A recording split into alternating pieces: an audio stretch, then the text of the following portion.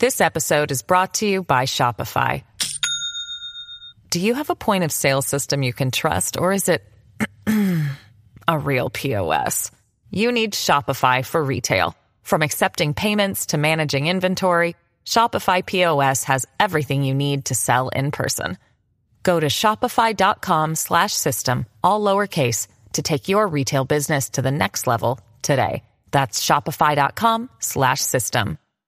Having the right TMS is vital in supporting freight broker growth. Partner with TIE Software to optimize your processes and compete with confidence. Get into the automation, data insights, and cash flow optimization game. Request a demo at tiesoftware.com.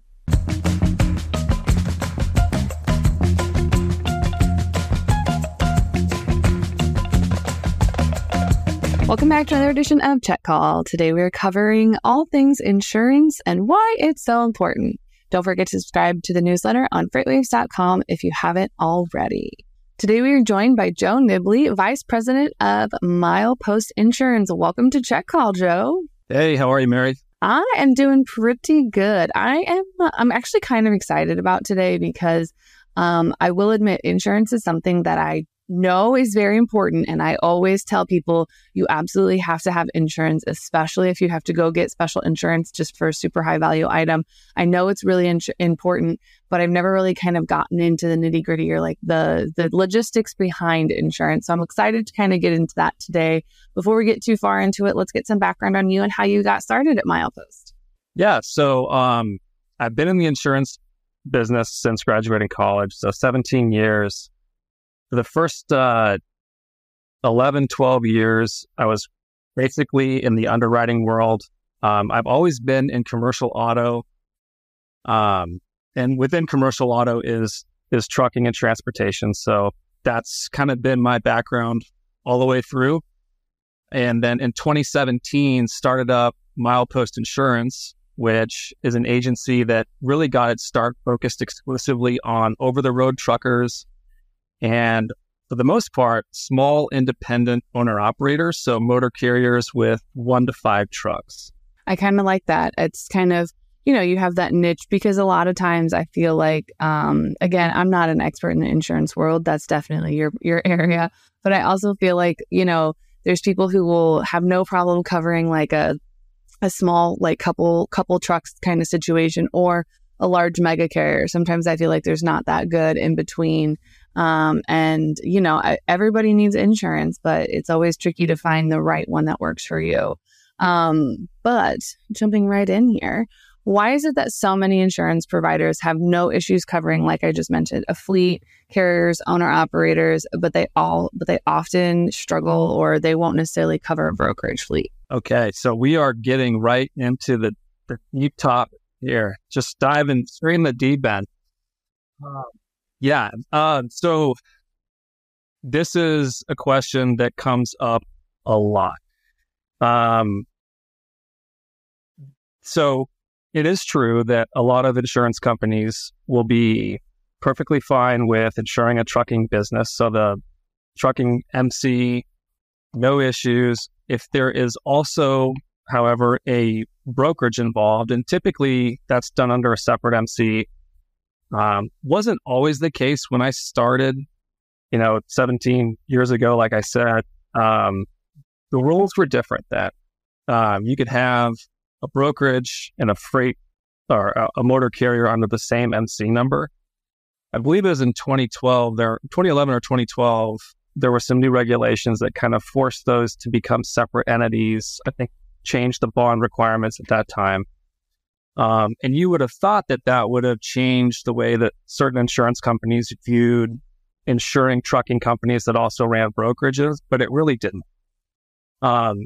So as to why, one of the interesting things that insurance companies have to pay attention to whenever they're insuring a trucking company is the motor carrier filings. And the motor carrier filings that you make with the FMCSA, it basically says that you are going to indemnify the public in the event that the motor carrier is found liable. And the language around these filings basically says whatever's on your policy, I don't want to say it doesn't matter, but if you have something excluded from coverage on your policy, you will indemnify the public, and then you have the right to seek reimbursement should that be the case, from whoever was responsible for the claim.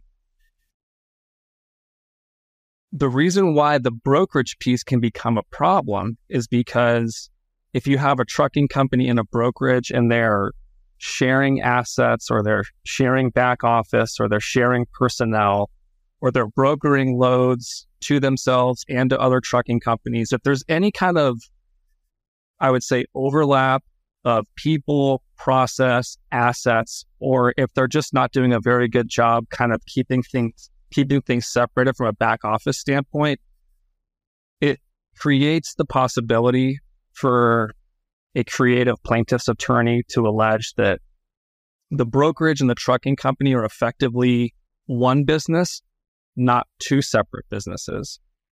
And that any claim that arises out of the brokerage operations also involves the trucking operation. And since the trucking operation has a motor carrier filing, which says that you will indemnify the public no matter what, there's that potential that the trucking company is going to be brought in to any sort of a claim or anything that arises out of that brokerage operation. So as I went through all that, I'm thinking back to what you first said as we started this conversation, that insurance is not the topic that everybody talks about all the time. And if I said anything in there that was insurance and not English, please ask me to clarify, because it makes perfect sense to me. But this is one of the trickier aspects from the underwriting side when you're looking at trucking versus brokerage. It makes sense, though, because the first thing anybody tells you when you go to start a business on your own, whether it's, mowing lawns or having a rental property, anything like that, the first thing everybody tells you, or at least your accountant's going to tell you, is make sure you have an LLC and you separate as much as you can. So that way, when it comes, heaven forbid, any legal situation should come out of it, they can't attack one. They can only attack one. They can't attack the other. So that way you're still protected and everything like that, which it makes sense that would be the same kind of in the insurance side, because, if I am a broker and I dispatch a load and, a driver gets in an accident, then it should only affect the brokerage. It shouldn't also affect my transportation company or my trucking company, because I just so happen to work at a brokerage that's kind of affiliated with that trucking company, because they're still technically two separate entities.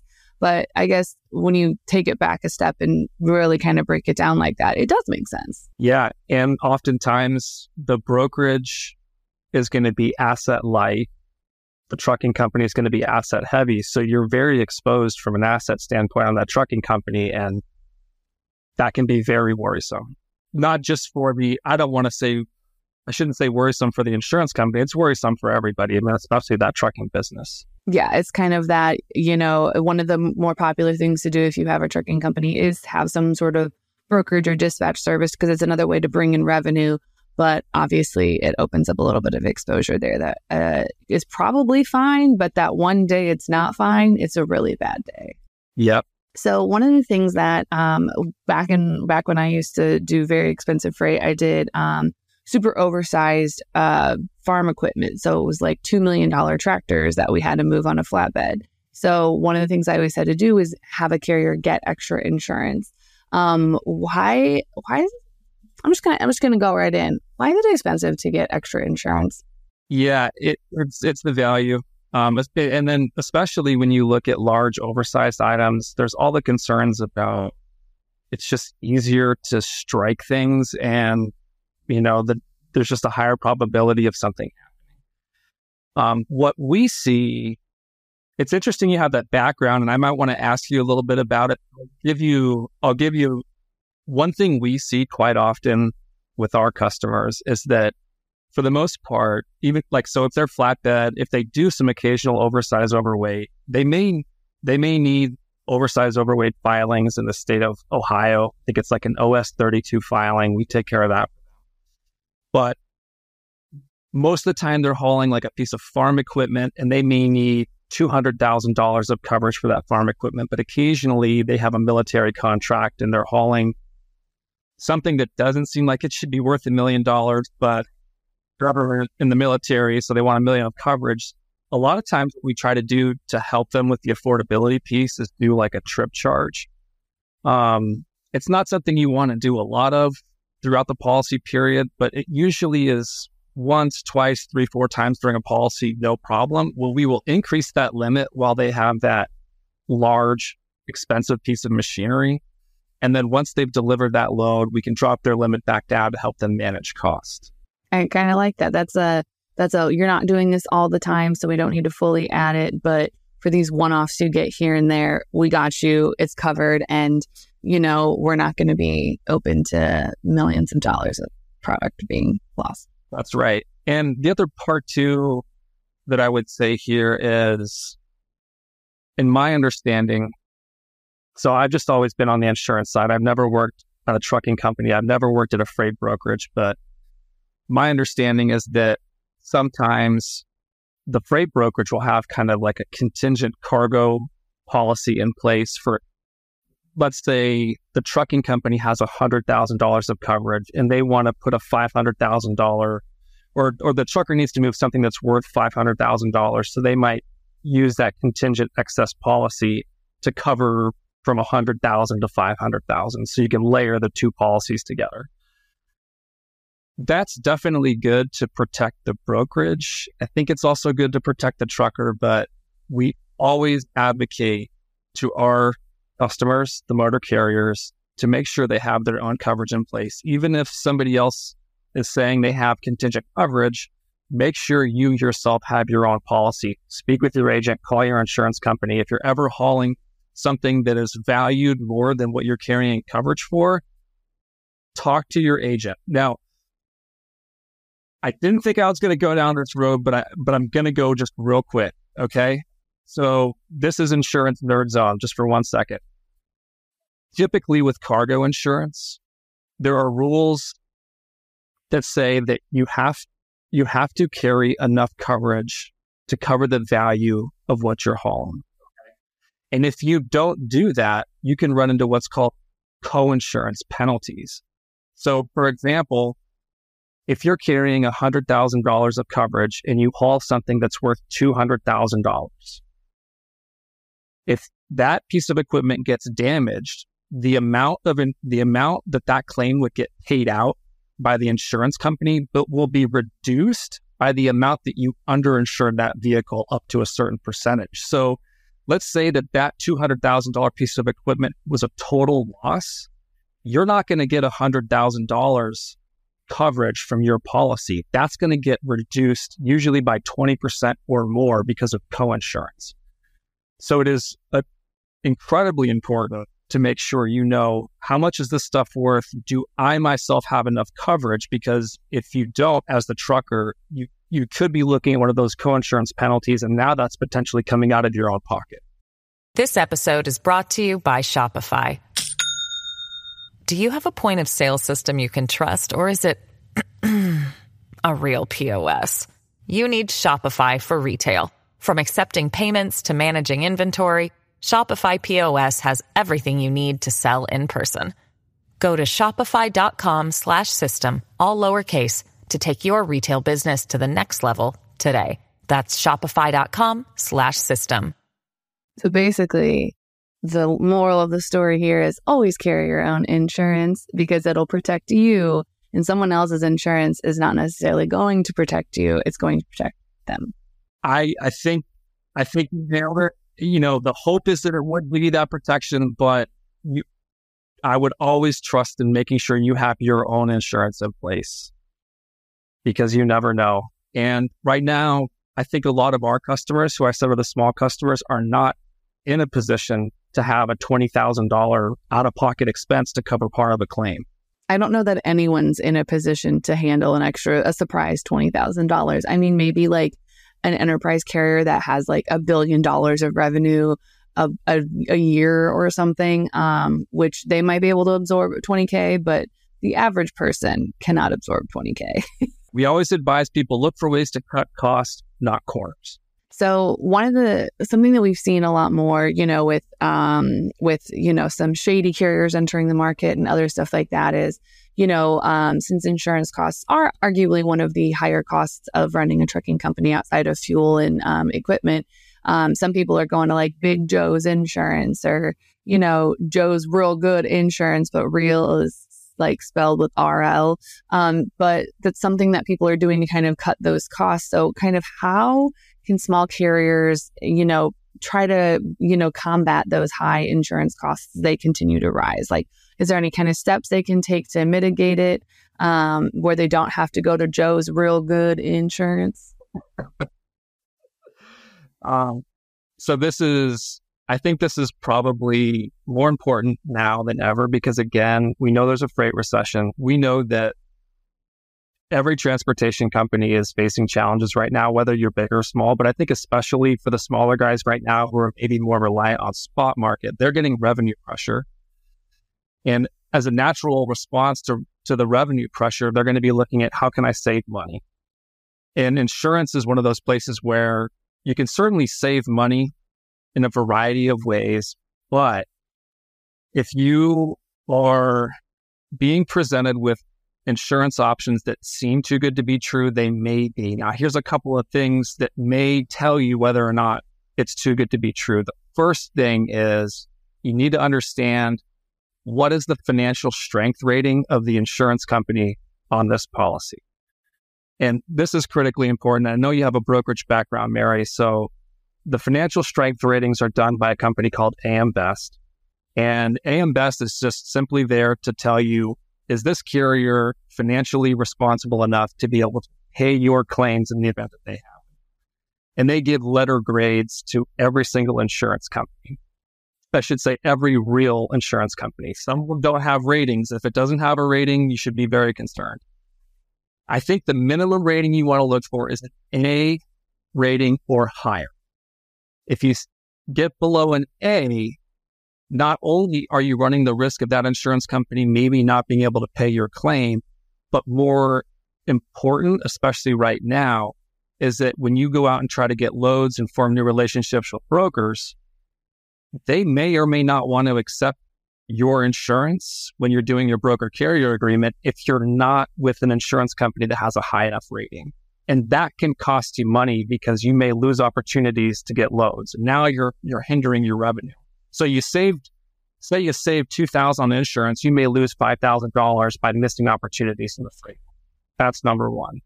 Number two is making sure that whoever you're dealing with, whether you're going direct to an insurance company or an agency, do they provide the service that you need 24/7 to get you certificates?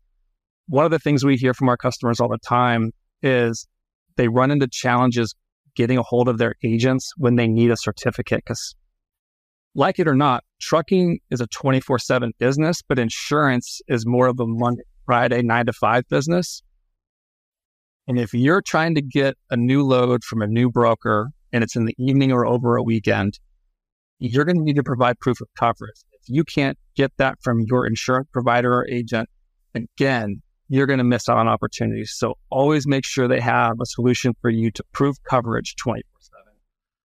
And third is just, are they, and I don't want to say expert in insurance because I feel like everybody would proclaim themselves to be an expert, but do you get a sense of confidence that they know what they're doing with trucking insurance?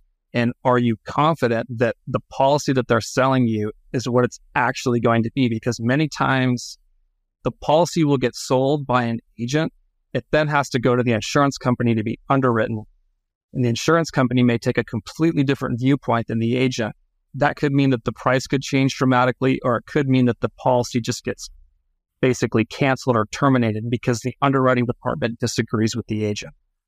But the better agents out there, and there are a lot of great agents out there that really understand trucking and they know what the insurance companies want and how to abide by underwriting rules, they will help you avoid those problems. So if I'm a freight broker and I'm going to onboard a new carrier and, I say, hey, can you provide me some insurance? And they send me, Joe's Real Good Insurance. And I see that and I go, okay, this is weird, but it looks legitimate. Is it appropriate for a freight broker to call the insurance to verify that that's like a real client? 100%. We actually got a call this week, and this was kind of a sad story. Apparently, one of our customers had their truck broken into, he had his binder stolen from his truck where he had all of his motor carrier credentials. And the reason we found out about it was because a freight broker called us and said, hey, I've got this person who's trying to get a load. Is this person associated with this policy, and is this truck actually insured with you? And we said, we don't know who that is, and no, that truck's not on the policy. And so they said, okay, that's what we thought. And we ended up calling our customer, who then told us a story about his truck getting broken into. And we're like, well, we wish you would have told us. We can help you with that sort of stuff. But 100%, yeah, we get those calls a lot to verify coverage. Not just is the person, but is the truck on the policy? Is this coverage real? Because a certificate is one of those things that we see a lot of fraud and falsification of certificates. So it's never a bad practice for a broker to make that call if they have any reason to suspect what they're looking at may not be legit.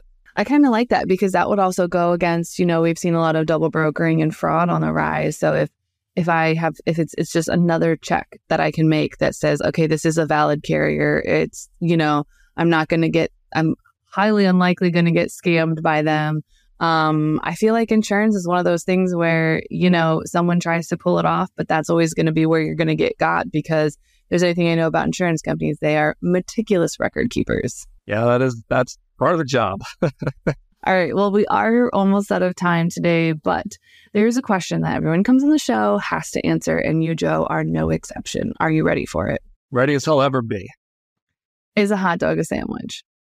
Okay. So according to my research here, it depends. What it depends on is whether there's two spectrums ranging from purist to rebel. Are you a structural purist or a structural rebel? And then are you an ingredient purist or are you an ingredient rebel? So an example here, structural purist, ingredient purist, that would be 2 pieces of bread, deli meat, mayonnaise, and that's a sandwich. And if it's not that, it is not a sandwich. Structural rebel, ingredient rebel apparently would include a Pop-Tart as a sandwich. Okay, I've heard this before, and the only one I'm willing to tolerate is a Pop-Tart as a ravioli. I could see that. So apparently, hot dog is right in the middle. This is the neutral zone. So that leads me to believe that there is no answer to this question. That's a first. That's the first that we've gotten. Yeah, it is purely a matter of opinion. I absolutely love that. I'm team hot dog is not a sandwich because, again, when you go into a deli, I guess I would be a structural purist.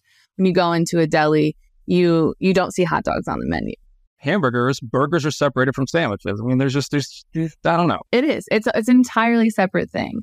So if anyone wants to, get your take on sandwiches, Pop-Tarts, hot dogs, or if they have any insurance questions that maybe that's been burning a hole in their pocket, where can they find you outside the show? You can find Milepost Insurance at our website, milepostinsurance.com. And, if you're have questions on the insurance front, I think that's the best place to go. We've got quotes. You can get quotes and buy policies online, or you can call us. If you want to talk to me about anything, hot dogs to trucks, anywhere in between, look me up on LinkedIn. Happy to connect and start a conversation. Awesome. Thanks so much for joining us today, Joe. It's a pleasure. Thanks, Mary. Find Check All the Podcasts anywhere you get your podcasts, like Apple Podcasts and Spotify. Check out all the other incredible FreightWaves podcasts, such as Rethinking, Reshoring, and Great Quarter Gals. Don't forget to subscribe to the newsletter on freightwaves.com/checkcall. See you on the internet.